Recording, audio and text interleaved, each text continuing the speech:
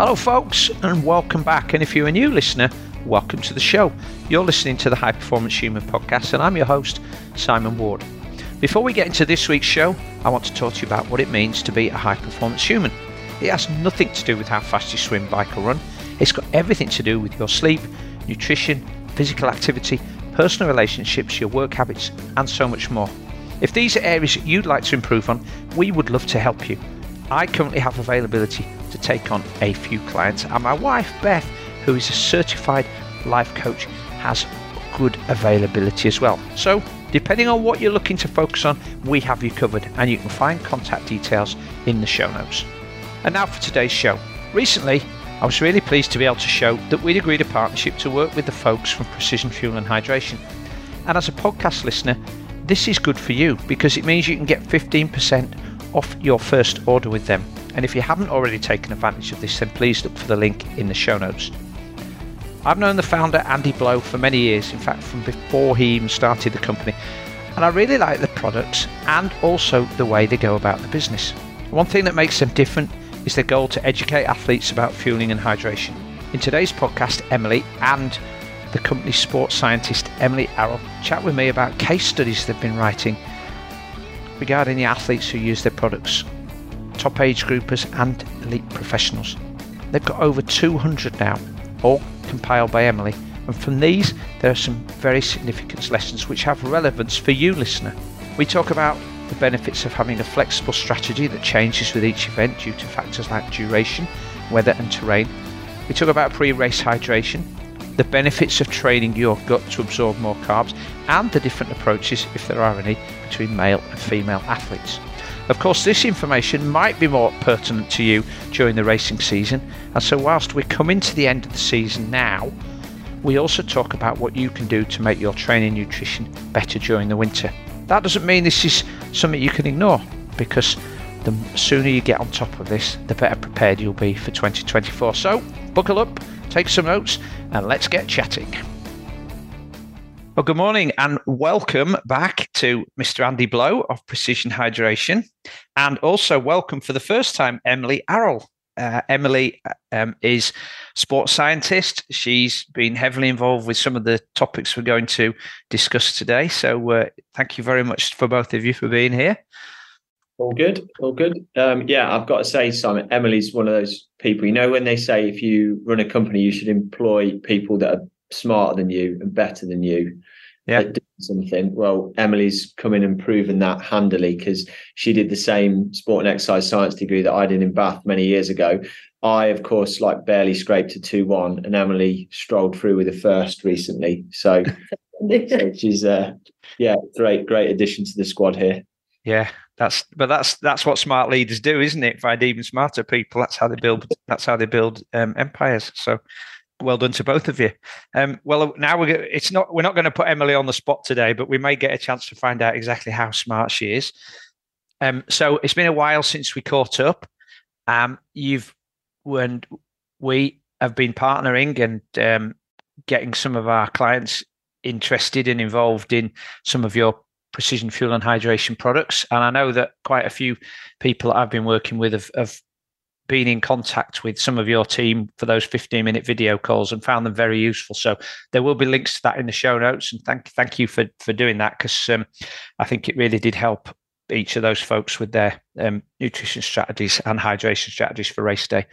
We're going to talk a little bit about that. For anybody who listened to previous podcasts that Andy and I have done, you may have heard us talk about some of the case studies they have.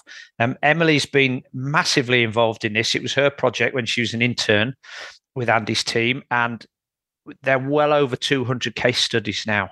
And we're going to talk about those today and how some of the things that they've learned can help you, the listener, when you're training and racing. So let's crack on with those then. So let's just have some headlines first. So Emily, I'm going to ask you, because you've been compiling all this data. Just give me some of the key lessons that you've learned from these case studies that you've been compiling. Yeah, there's so many key takeaways from the case studies. We do have kind of a database of over 300 now, and over 200 of those are specifically triathlon case studies. I think there's two main kind of points that we can take away from that. from each case study, we kind of get the numbers of what athletes are hitting in terms of their grams of carbohydrate per hour, milliliters of fluid per hour, and milligrams of sodium per liter. And then with 200 case studies of that, we can kind of collate all that data and look at trends in terms of what people are hitting on the bike and the run on average across all these different races. And then the other kind of main takeaway we get from the case studies is how athletes are actually hitting those numbers. So if I say that athletes are hitting kind of over 90 grams per hour on the bike, how are they actually doing that? So what's their kind of bottle breakdown? How are they taking it? Is that gels or drink mix? That kind of things. In terms of the trends then, I think from the whole database, it shows that the fueling side of things is actually really, really high. And what you'd kind of expect, the kind of average across our triathlon case studies is 80 grams per hour, but that includes the swim time as well. So that's very high. And that's just the average. So lots of athletes are actually hitting over 90 grams per hour on the bike. And it's really interesting to see. Obviously, the science recommendations would say the higher carbs, the better, but actually to see athletes are doing that, and these are kind of top level athletes and having kind of successful races where they've raced well as well, to see that they are at the top end of those recommendations. And then for the hydration side of things, I think it's a lot more individual, and the data shows that there's a real big range in the amount of fluid people are taking on per hour and the amount of sodium they're taking on per litre to match their individual losses. But the data shows that with kind of a wide range of what they're taking on per hour. And that also varies depending on the conditions as well, with kind of the fluid, exactly as you'd expect in the hotter conditions, being higher per hour, and in the cooler conditions being lower per hour. But the data just gives us evidence to support that. So when we're giving recommendations to athletes and those on like the video calls that I have, I can say kind of and use the data that we have to back up the recommendations that we're talking about. I remember when we first started working together, Andy, when you were doing just those little hydration testing kits, and you'd put this little device on that's like a wristwatch, and it would collect some sweat off your skin, and then you could predict the type of salt and sweat loss that folks would have. And those results seemed to correlate a lot with some of the people I knew who didn't get cramp, ended up sort of finishing a long distance race with black kit covered in salt stains. Has the data that you've been collecting sort of confirmed a lot of what you suspected right at the beginning, or has it changed the way you think about that on the hydration side? On the hydration side, one of the most interesting facts that we've seen in the large data pool is that when we sweat test athletes or any group of people, we see this big range in their sweat sodium concentration. Some athletes, as you've articulated, lose a very small amount of sodium in their sweat, maybe 200 or 300 milligrams a litre. Others might lose a really high amount, which could be up to 2,000 milligrams a litre. But the average is about 950 milligrams per litre. So that's the middle of the bell curve when it comes to human sweat sodium concentration. When we look at all of the data and the average sodium concentration per litre that people are taking in during Ironman and half Ironman races, we see an average which comes up somewhere in the middle of that 900 milligrams per litre range, which is really, really interesting, because as that data set is now reasonably large at over 300 people, and to see that the average amount of sodium that people are replacing is actually close to the average amount that humans lose in sweat is quite an interesting finding. We also, as Emily already pointed out, we do see quite a large range. We see very occasionally, some athletes who take 0 sodium in a race and just take fluids. And then at the other end, we sometimes see athletes that take very, very highly concentrated drinks because their sweat is a lot more concentrated when it comes to sodium, or their sweat loss is a lot higher. And so although there would definitely be individual instances where people don't get it quite right, as a trend, the data that we get from sweat testing seems to support the data that we see in people's actual real life experience of what they do in races. Yeah, and going back to what Emily mentioned a minute ago about the key lessons, particularly with hydration, highlights what we've talked about in previous podcasts, that number one, it doesn't matter what, you can't go on a Facebook forum and hey, what are you guys taking for hydration on your race day, because it's very individual. And two, you need to have I was going to say a fluid strategy, but that's too much of a pun. But you need to have a strategy that's adjustable, dependent on the conditions and the severity of the race. So we talked about you guys just been in Nice for the men's racing the Ironman World Championship, and I know you're going out for the ladies' race in Kona in a few weeks. Two different sets of conditions, both hot, but I guess a bit more humid in Kona. Windy, different types of courses. So you couldn't just say, well, I've got an Ironman here and it's going to be, as a pro or an elite athlete, I'm going to be out there for 9 hours and it's going to be 30 degrees. It's totally different. So you've got to have a different strategy, haven't you? And I think that's something that I've really picked up every time we've talked, is the importance of individualizing hydration and being prepared to change it. Yeah. And a very like interesting and concrete example of that is the data we've got from Leon Chevalier, who was 7th in Kona last year, and then who was 5th in Nice this year. So two really world-class performances in the same race in different conditions. Leon drank, I think I'm right in saying, nearly twice as much in terms of fluid volume. He was over 1.2 litres an hour, I believe, in Kona last year. This year in Nice, he was just under 800 millilitres an hour.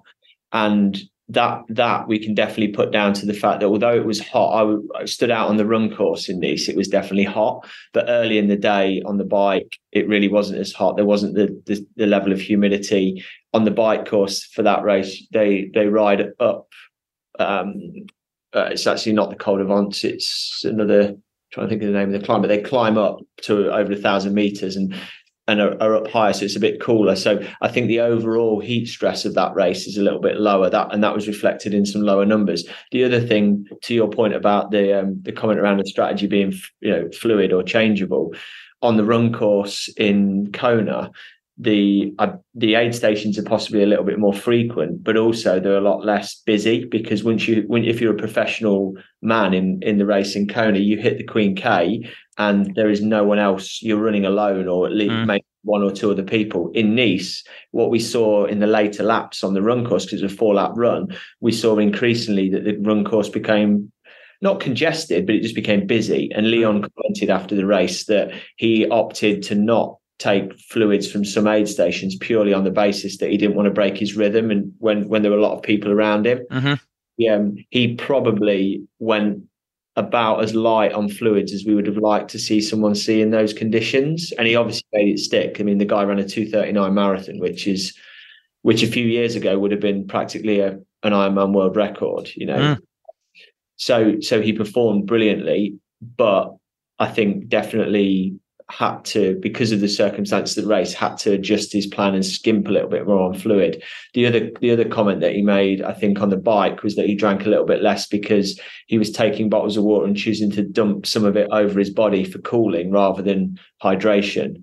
And we can say with hindsight that based on his performance, he put out an extremely, a fantastic performance and didn't fade towards the end. So he obviously treaded the tightrope there and got it right.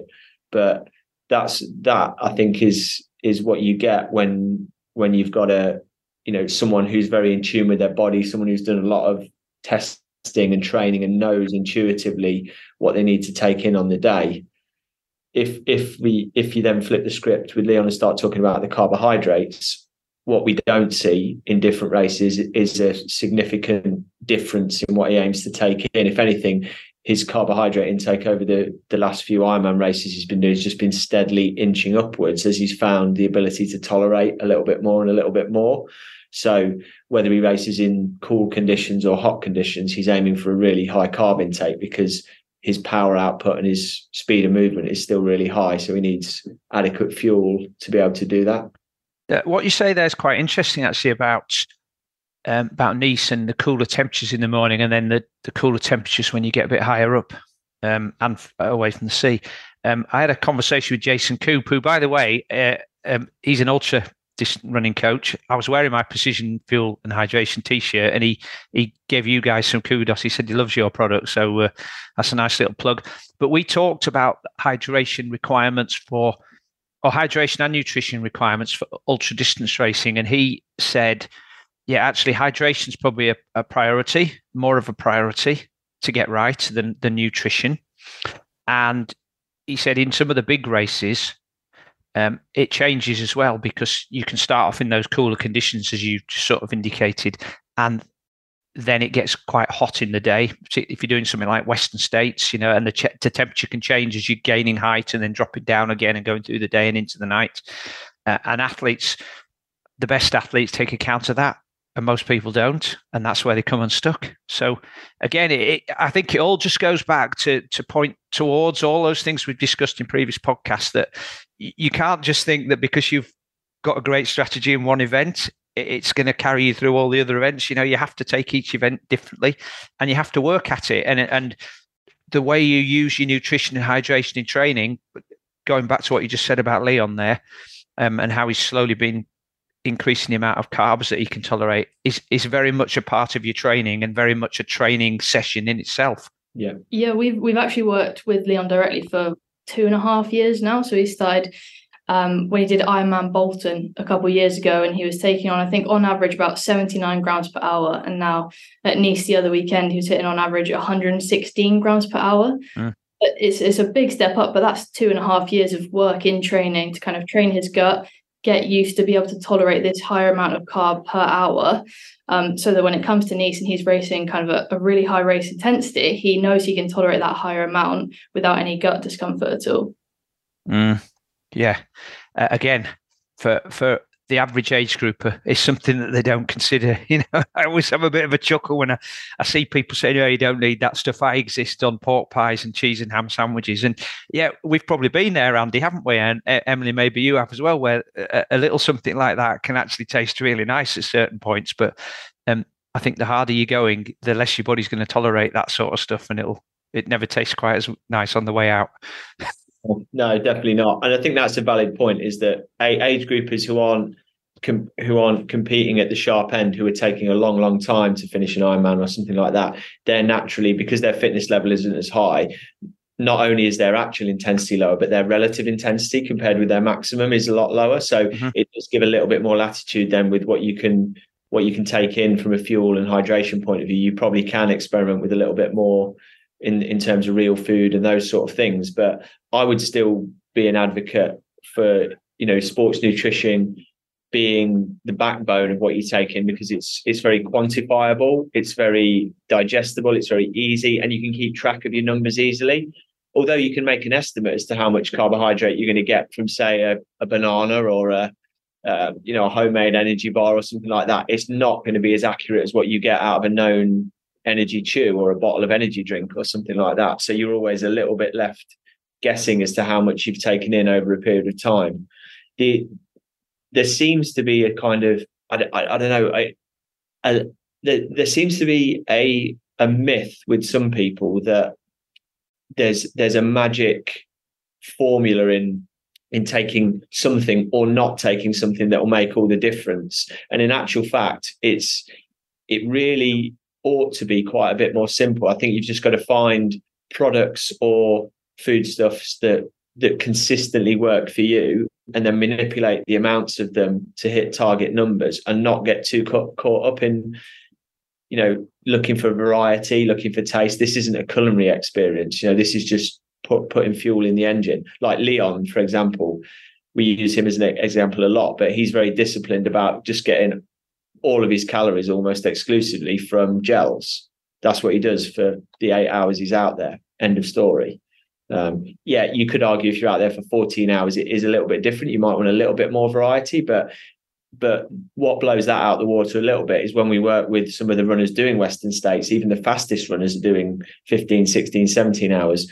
90% of what they're taking in these days is energy gels or drink mix. So it's doable if you focused on performance. And I think accepting that as a viable way of doing things is useful. The case studies you've been compiling, Emily, are mostly high-end age groupers and elites. So would you say that there's a definable line above which your principles and lessons apply? And for folks like we've just talked about, that perhaps don't feel that they're at the performance end, they're going to be out there a little longer or a lot longer. are they the sort of people who are going to be turning off when they're listening to it, or can those folks still benefit from this this information as well?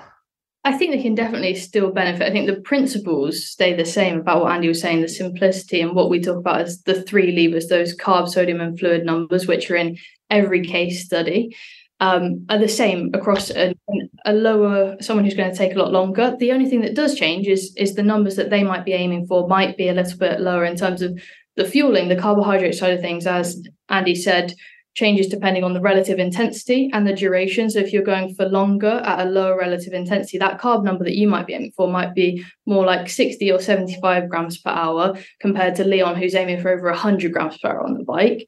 Hydration, like we kind of discussed there, is a lot more individual. So the principles are exactly the same for someone like Leon and an age grouper. It's just individual in terms of their sweat losses, in terms of the numbers they should be aiming for.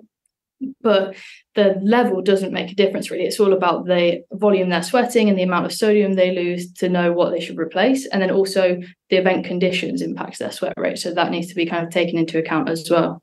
I think for me as a coach, I am always sad when I hear folks telling me how their race was just overshadowed by nausea and sickness. And I mean, you know, I'm at 18 and 19 full distance events now.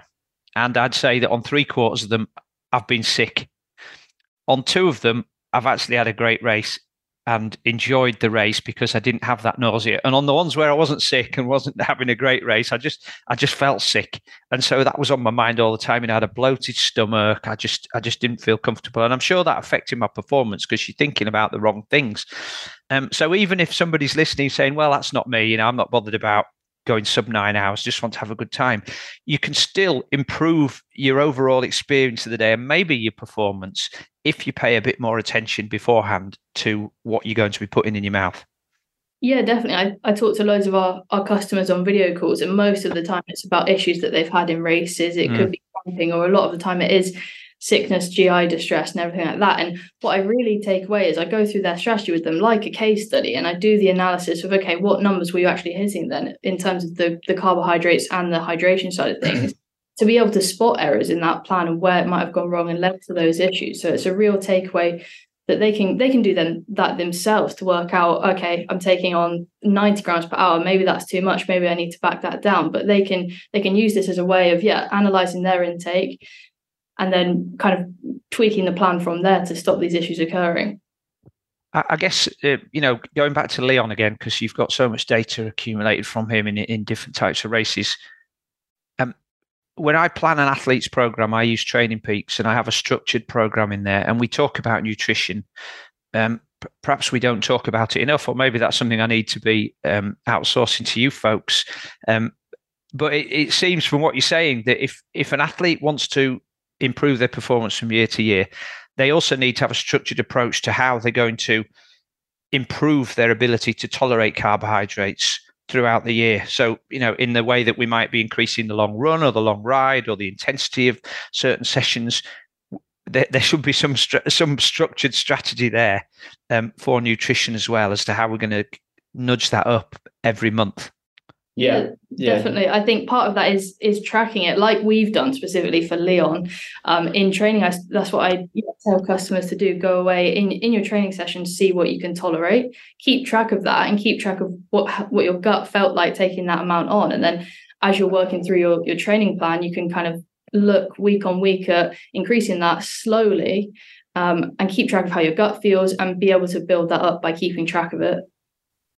Yeah, I think there's a huge benefit, Simon, from people not doing it all the time, but picking, certainly as they get out of this kind of winter-based type training phase and into the build-up that happens at the start of the year into the spring, like picking your biggest, longest training sessions, presuming you're training for a long distance event like an Ironman. Pick the 1 or 2 sessions in the week that are the longest and most closest in relation to intensity you're going to go out in the race, and then fueling and hydrating them in a way that is similar to how you will in the race. So using the products that you intend to use, so that you really flush out whether they work for you or not, and that you get really used to using them and feeling out the difference of, for example, how do I feel if I move from like 40 grams of carbs an hour to 60? Do I need to take that in like 3 little doses of 20 grams throughout the hour? Or am I someone who can just tolerate slamming down 2 gels in quick succession halfway through the hour and forgetting about it? I think that's a great idea. My only concern is that in a long distance triathlon, where folks mostly feel sick is not when they're on the bike, it's when they're halfway through the run. So about 20k in, probably because you're running up, you're running, your stomach contents are getting sloshed up and down now, everything's mixing up. But it's not often possible to recreate a 6-hour ride and then a 2-hour run on top of a swim, perhaps in the sea where you're swallowing a bit of salt water as well. So have we just got to make the best of what we've got available? Because I don't think any of us would advocate somebody actually going out and doing an iron distance training session, because then that just compromises all the other sessions for a week or two. I guess we could earmark races where we do this, so we've got race stress as well. But most people aren't willing to forfeit a race just to practice their nutrition strategy. No, but I think the point you make is valid. But yeah, you do just have to make the best of the situation, and you have to treat every single one of those long training sessions as an opportunity to fuel and hydrate effectively. The side benefit of that, of course, in training is that if you go out and do your 90-minute, 2-hour long run on the weekend, and you take 2 or 3 gels and have some liquid with you, you're likely to perform better at the back end of that session because you're less fatigued and you're likely to faster, as well as starting that process. And yeah, I do understand your point in that the unique combination of like physical, emotional, and heat stress usually that comes on race day is something which you only experience very few times a year, and so that's where it's going to find you out if you're not prepared. But certainly, like B races, if that's what you want to call them, in the build up or whatever, they're definitely times where stressing your nutritional intake, and perhaps even, for example, aiming for slightly higher intakes than you might think you need or will be able to take in your main race, is a good idea, because you only really find and know those limits by pushing them a little bit. I think you make a good point there about considering not just the impact of nutrition during a training session, but also recovery from training sessions, because we know that, and I've noticed this certainly as I've got older, that it's not hard sessions that need more recovery, it's longer sessions that need more recovery, and so when folks are doing 6-hour bike rides or 2-hour runs, and goodness knows anybody training for an iron distance race wants to do a lot of those because they think that's the key session, they do have an impact on the sessions to come. And if you're not getting the right nutrition and hydration in, then it's going to affect more of those sessions in the week after. And I do think, sorry, just to finish off, I do think a lot of people overlook that particular point as well, of where sports nutrition has its place. It's not just about sort of fueling that session, it's fueling your recovery. 100%. And as another practical example of that, these days, the longest session I would do typically is probably a 90-minute run, on a Saturday morning, if I get the opportunity. I would always in the past have done that without any nutritional intake, because I can get through a 90-minute run.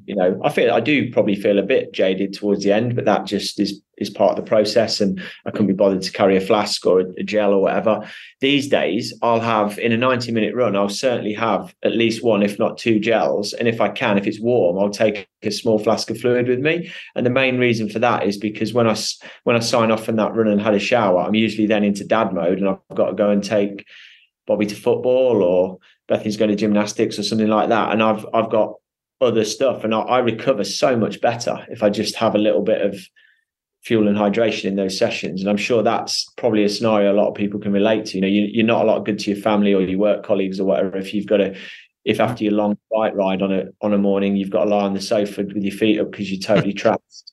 Nutrition and hydration during a session is going to make you operate better the rest of the day. Yeah, I love that whole commentary there, because that's, as coaches, or as a coach, certainly that's one of the things that I always work on. It's not just about your training. You've got 168 hours in a week, you're doing 10 hours of training. For the other 158, you're somebody else. You're a father, you're a husband, you're a boss, you're a friend.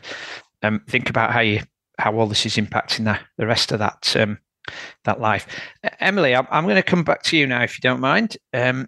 We talked about the fact that the nutrition element of elite racing is fairly similar, regardless of the type of race, and that hydration changes depending on conditions and terrain.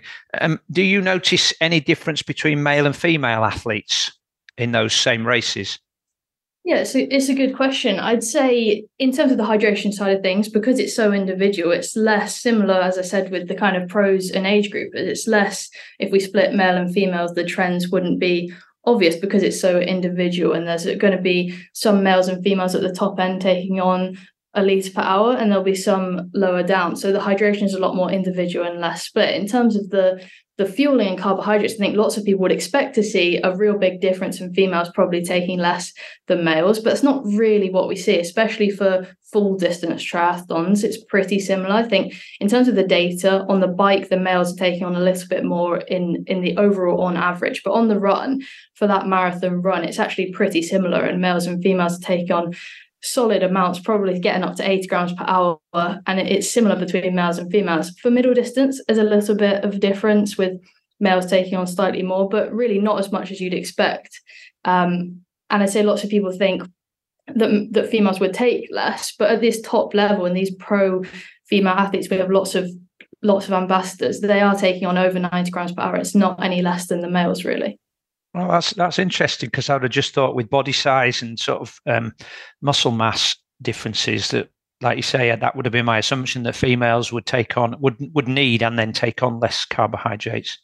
Yeah, I think if you looked at the two data sets, the average carbohydrate intake for ladies is ever so slightly lower than the average for men.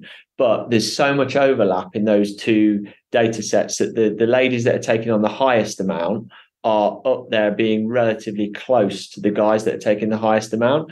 On the flip side, down at the lower end, it probably is ladies that we see taking the lowest amounts, but the guys that are taking the lowest amounts are not a lot more than them. So yeah, the trend is there that ladies take a little bit less than men, but it is a little bit less. It's really not dramatically so. Okay. So you've got all of this data, Emily, and you told me about the key lessons.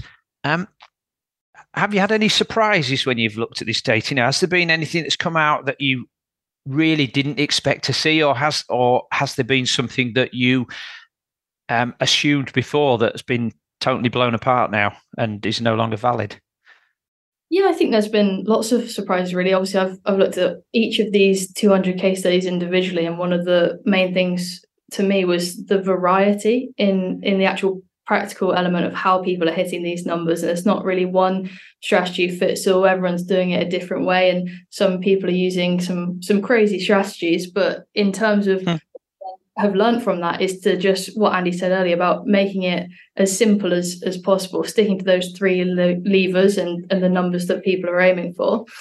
One other side of things in terms of the actual stats, I think, that was a bit unexpected was caffeine. It's not so much one of those three levers that we talk about. It's more of a little additional supplement, but we're actually seeing loads of our athletes use it. I think over 85% of all our triathlon case studies have used caffeine during the race, and quite like a high amount as well, about I think an average of 400 milligrams of caffeine during a race, and that is a high amount. That could be 4 caffeine gels, for example.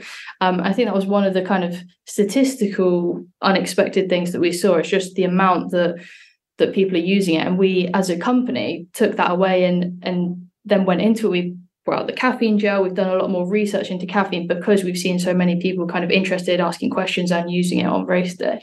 I wanted to ask you about that, Simon, based on like the history, because when I remember, 220 magazine, Triathlete magazine, those kind of things that were the sole source of triathlon information back in the 90s, early 2000s, when you and I were doing long distance a bit more seriously.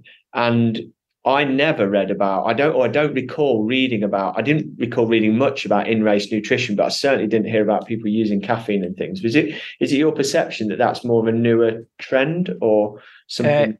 Yes, I think so. I think I might have seen stuff that said, if you have caffeine, if you have some coffee beforehand, that might help give you a boost. And talking about if you are a regular coffee drinker, if you stop drinking coffee for a week, which is easier said than done, isn't it? But if you stop drinking coffee for a week and then have a cup just before your race, you get a better hit. But certainly the in-race caffeine, and I'm going to come back to you, Emily, in a second and ask you about whether you've noticed anything to do with the timings of that intake. In-race caffeine is definitely a thing. I can't rightly remember who was the first company to introduce caffeine in their gels, or even when it happened. But I wouldn't, probably last 8 or 10 years, really, isn't it? It's not before then. Yeah, it definitely feels like a more recent phenomenon for sure. And that's why I think we were a little bit surprised that, 85+% of triathletes appear to be using caffeine to quite an aggressive extent, an average of 400 milligrams in a long distance race, which is that's at least the equivalent of 4 very strong coffees. So when would they typically be taking that, Emily? Because I know this is what I've heard people saying. Well, I'll take a caffeine gel just before I get off the bike to give me a bit of a boost when I start the run, and I'll have one there as an emergency if I hit a low spot on the run. Yeah, but nothing more scientific than that. So it's different for full and middle distance. So for full distance, it's actually quite equal, that quantity on the bike and run. I think you're right in terms of the timings. It's often towards the end of the bike that people start having some, and it is 1 or 2 caffeine gels towards the end of the bike. Then they'll get on the run, have 1 or 2 caffeine gels on the run as well. Towards the start, it takes about 45 to 60 minutes for caffeine to actually spike in the bloodstream. So there's no one having it there's no point having it too late in the run. But in terms of full distance, it's quite equal. It would be kind of 100 to 200 milligrams on both the bike and run. For middle distance, there's more of a drop off, obviously, because the run's much shorter and they're front loading and having more caffeine on the bike. So that 2 to 3 gels on the bike and then not as much on the run unless they're having kind of a caffeinated energy drink, a bit on the go, Red Bull, Coke, anything like that. Going back to my previous comment about if you stop ingesting caffeine in whatever form you take it for a few days before the event, do you get a better hit from the caffeine on race day then, or doesn't it really matter? There is some evidence that says if you completely go cold turkey and don't have any and then introduce it, it would kind of, it would hit you and have more of an effect. But the downside of going without caffeine and without kind of your morning coffee for most people would affect them in a much greater way. So it's not really a recommendation that we advise because of that. I'm glad to hear that. Yeah, our advice generally is to potentially taper the coffee down depending on how much you have. You certainly wouldn't increase the amount of caffeine you've taken in the last few days before a race. But there are a couple of athletes we work with who are pretty keen on abstaining, aren't I think Fenella does. I was going to say, yeah. Fenella Langridge she enjoys coffee a lot, but will use it as part of her pre-race preparation. And I certainly used to do it. And I remember it being part of the pre-race ritual in the sense that you almost took some kind of weird enjoyment from the challenge of it because it felt like you were abstaining from something and giving yourself a better chance on the day. I think there's a big placebo effect with doing that, and that cannot be underestimated. I think also there's a big placebo effect with a lot of athletes with taking caffeine or a caffeine gel. There is evidence of a physiological boost, but Leon has said to us specifically that in Nice, he was planning to take a caffeine gel at the start of the first big climb on the bike because he said, even though I know the caffeine takes 40 minutes to really get going, it makes me feel better. It makes me feel like I'll be able to start the climb stronger when I do that. So yeah, I reckon, and that is why, because Emily alluded to it, but we've definitely in the past seen a lot more athletes saving a caffeine gel for, say, mile 20 on the run, really, really deep, because they know that's when they're going to be hurting. And actually, physiologically, that caffeine isn't really going to be doing much until you get very, very close to, or even after the finish. But people will do it because of the psychological boost. It's often they'll bring it forward in the race when they start to understand that actually maybe it's more beneficial to do so. I'll be interested to see your next study, Emily, on how well those athletes sleep after the race. Yeah, you'd be surprised at kind of the high quantities that we see sometimes with people like Leon. He dropped a bottle and then you have to rely on aid stations and people take on a lot of caffeine without realising sometimes. Yeah.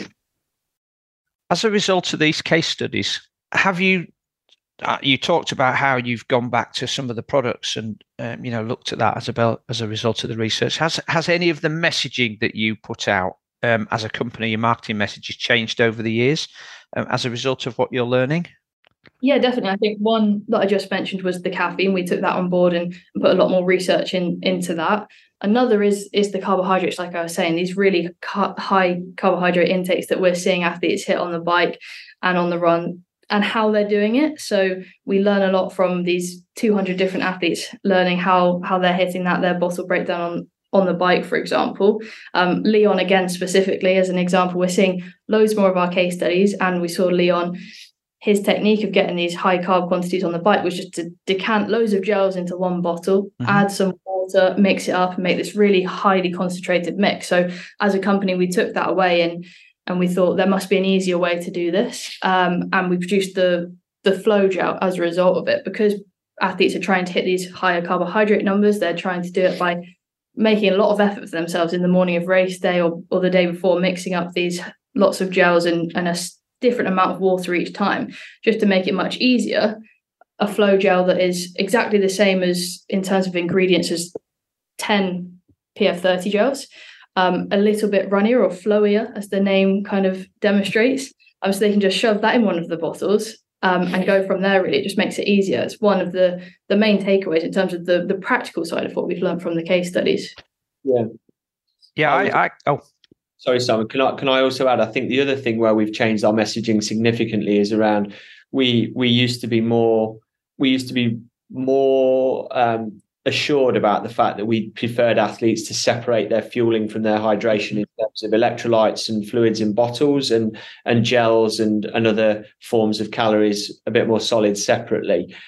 I think, and I certainly, for cases where people are having problems with their nutrition, I still fall back on that as being a sensible place to start, because what that allows you to do is it allows you to independently manipulate how much carbohydrate, how much fluid and how much electrolyte you're having, and start to figure out the recipe that works for you. I've definitely seen a lot of athletes who have had problems from putting their carbs, their electrolytes and fluids all in one bottle and then trying to just continually make that work. It can often be too much for the gut to handle. But in response to the sort of requests from athletes that we're working with, we developed a carbohydrate and electrolyte drink. And we also, this year with Lotto Destiny, the pro cycling team, they wanted a pure carbohydrate drink. And we've learned a lot working in the peloton with these cycling teams, because they do rely very, very heavily on lots and lots of carbohydrates in liquid form.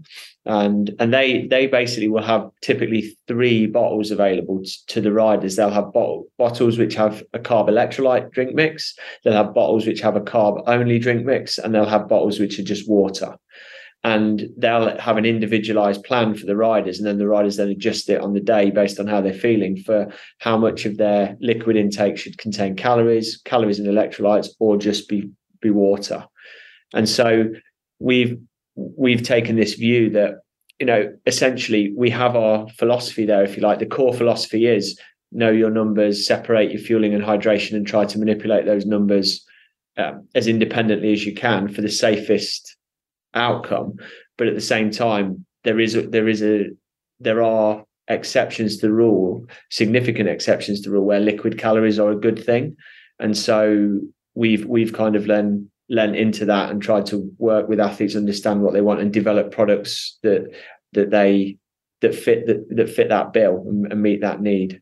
I'm glad you brought that point up about the pro cycling teams, because one of my questions was whether the type of event, I know we've talked about the different types of events, but we've mostly been concerned about triathlon. If you were doing an all-day cycling event, like a long sportive, versus an all-day running event, like an ultra, is there a difference to nutrition intakes that you've noticed there?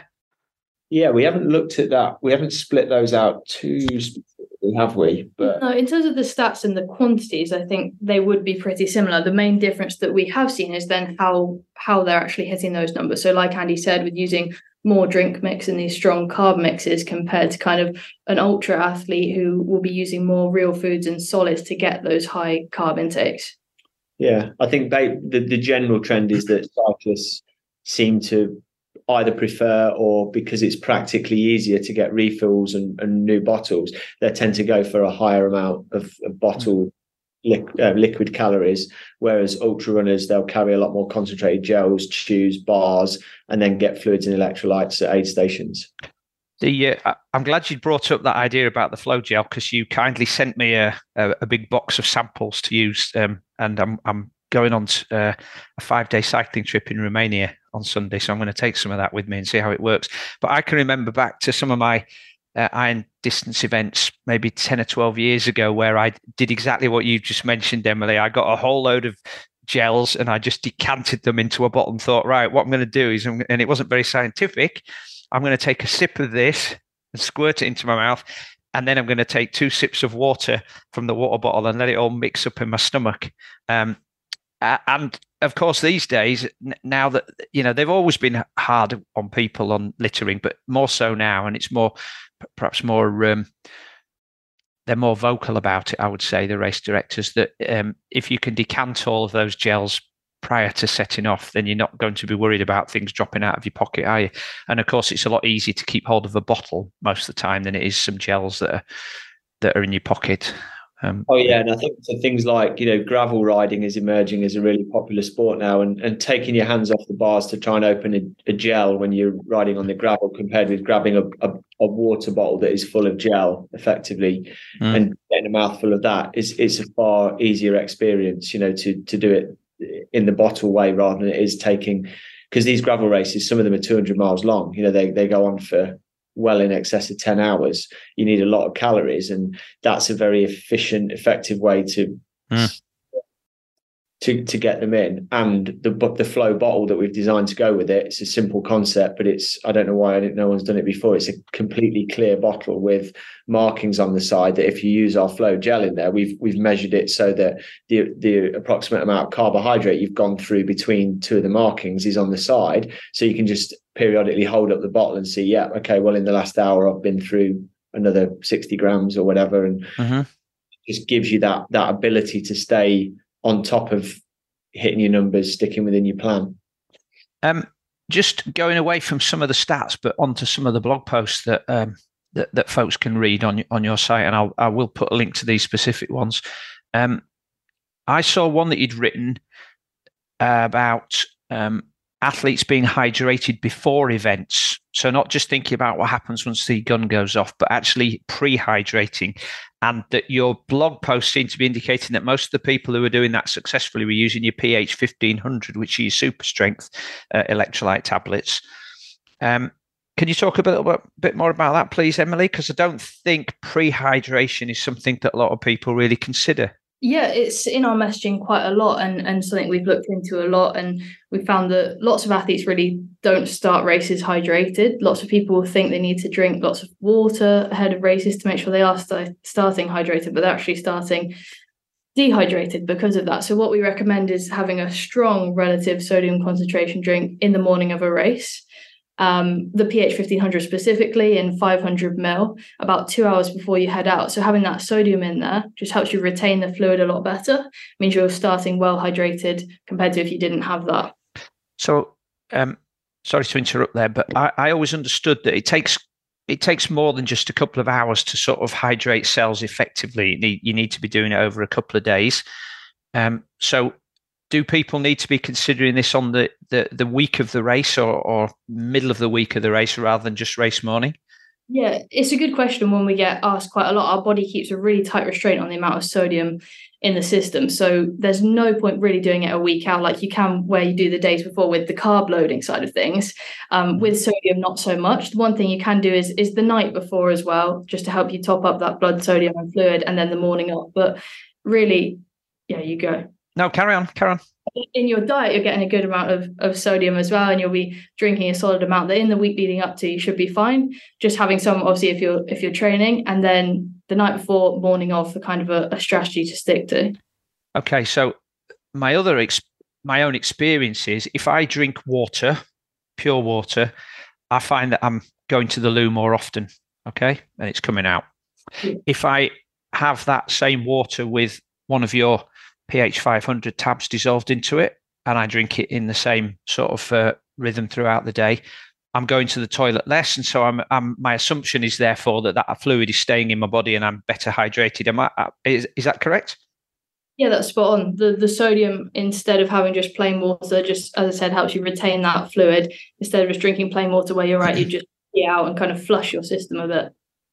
Okay, so nice sum up of that one. The other blog post I looked at was about consumption of a PF30 gel leading up to the event, so in the morning. So is that something that folks are doing on top of their sort of perhaps their pre-race breakfast, or is that instead of? Yeah, on top of, really. And it's something that we've learned a lot from the case studies, actually, that loads and loads more athletes are doing this final carb dose. So within the last 30 minutes, often in the last kind of 15, 20 minutes, and often in the form of a gel, sometimes choose, it's down to preference really, but athletes will take that final carb dose 15 minutes to go just to spike their blood glucose. And what that does is it saves some glycogen, the stored glycogen, for later on in the race. You use that blood glucose goes straight to your working muscles, and you use that straight away instead. So we're seeing loads more athletes do that before the swims start, literally just as the last 10 minutes is happening. And oftentimes that'll be a caffeine gel as well. So something with the caffeine timings that I didn't discuss is the pre-race caffeine, and a lot of the time that's another way to get that final caffeine dose in before the race as well. Okay. Good to know. And I guess that's because in a triathlon, in particular long ones, you're not going to, the elite athletes aren't going to be taking in any calories for 45, 50 minutes. And for some other people, that might be 90 minutes. So, like you say, better to use what's in your bloodstream than what's stored in your muscles. Yeah, definitely. And that's something worth testing out in training and worth trialing and seeing how you go. When we were talking earlier about gut training as well, doing the kind of morning routine and having a high carbohydrate breakfast and then having that final gel as well in training to go in well fueled as well.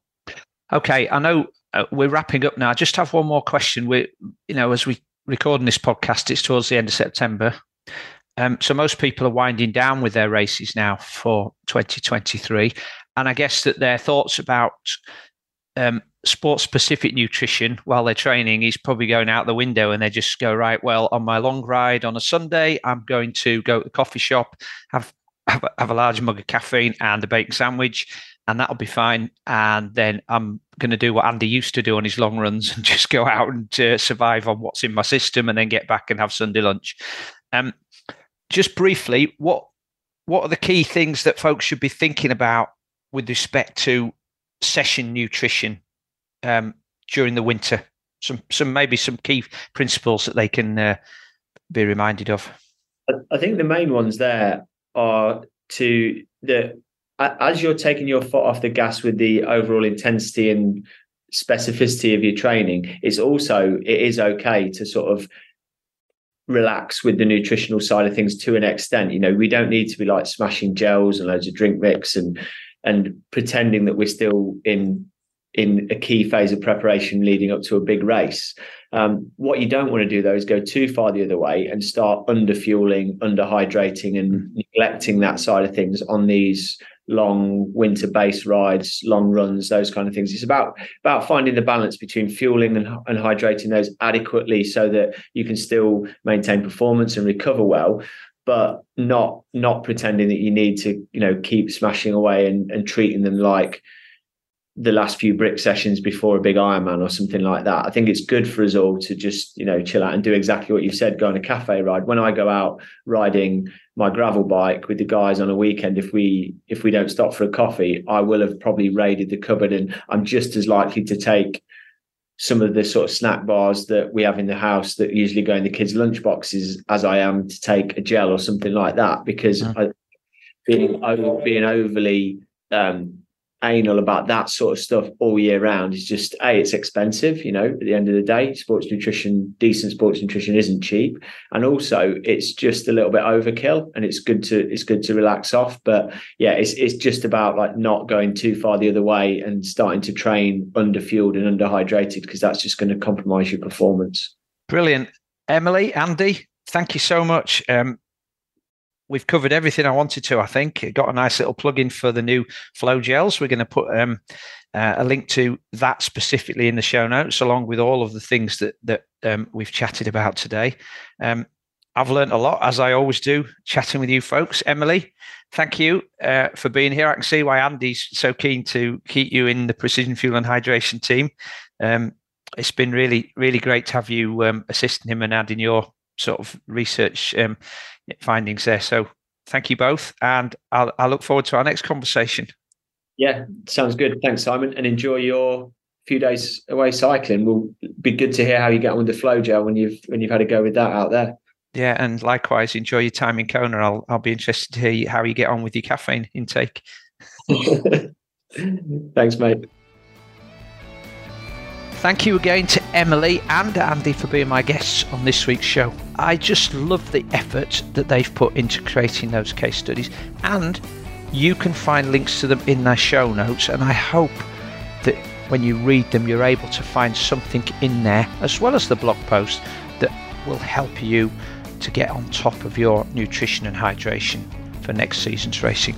To make sure you don't miss any future episodes, please go to iTunes, search for High Performance Human Triathlon Podcast and click the subscribe button.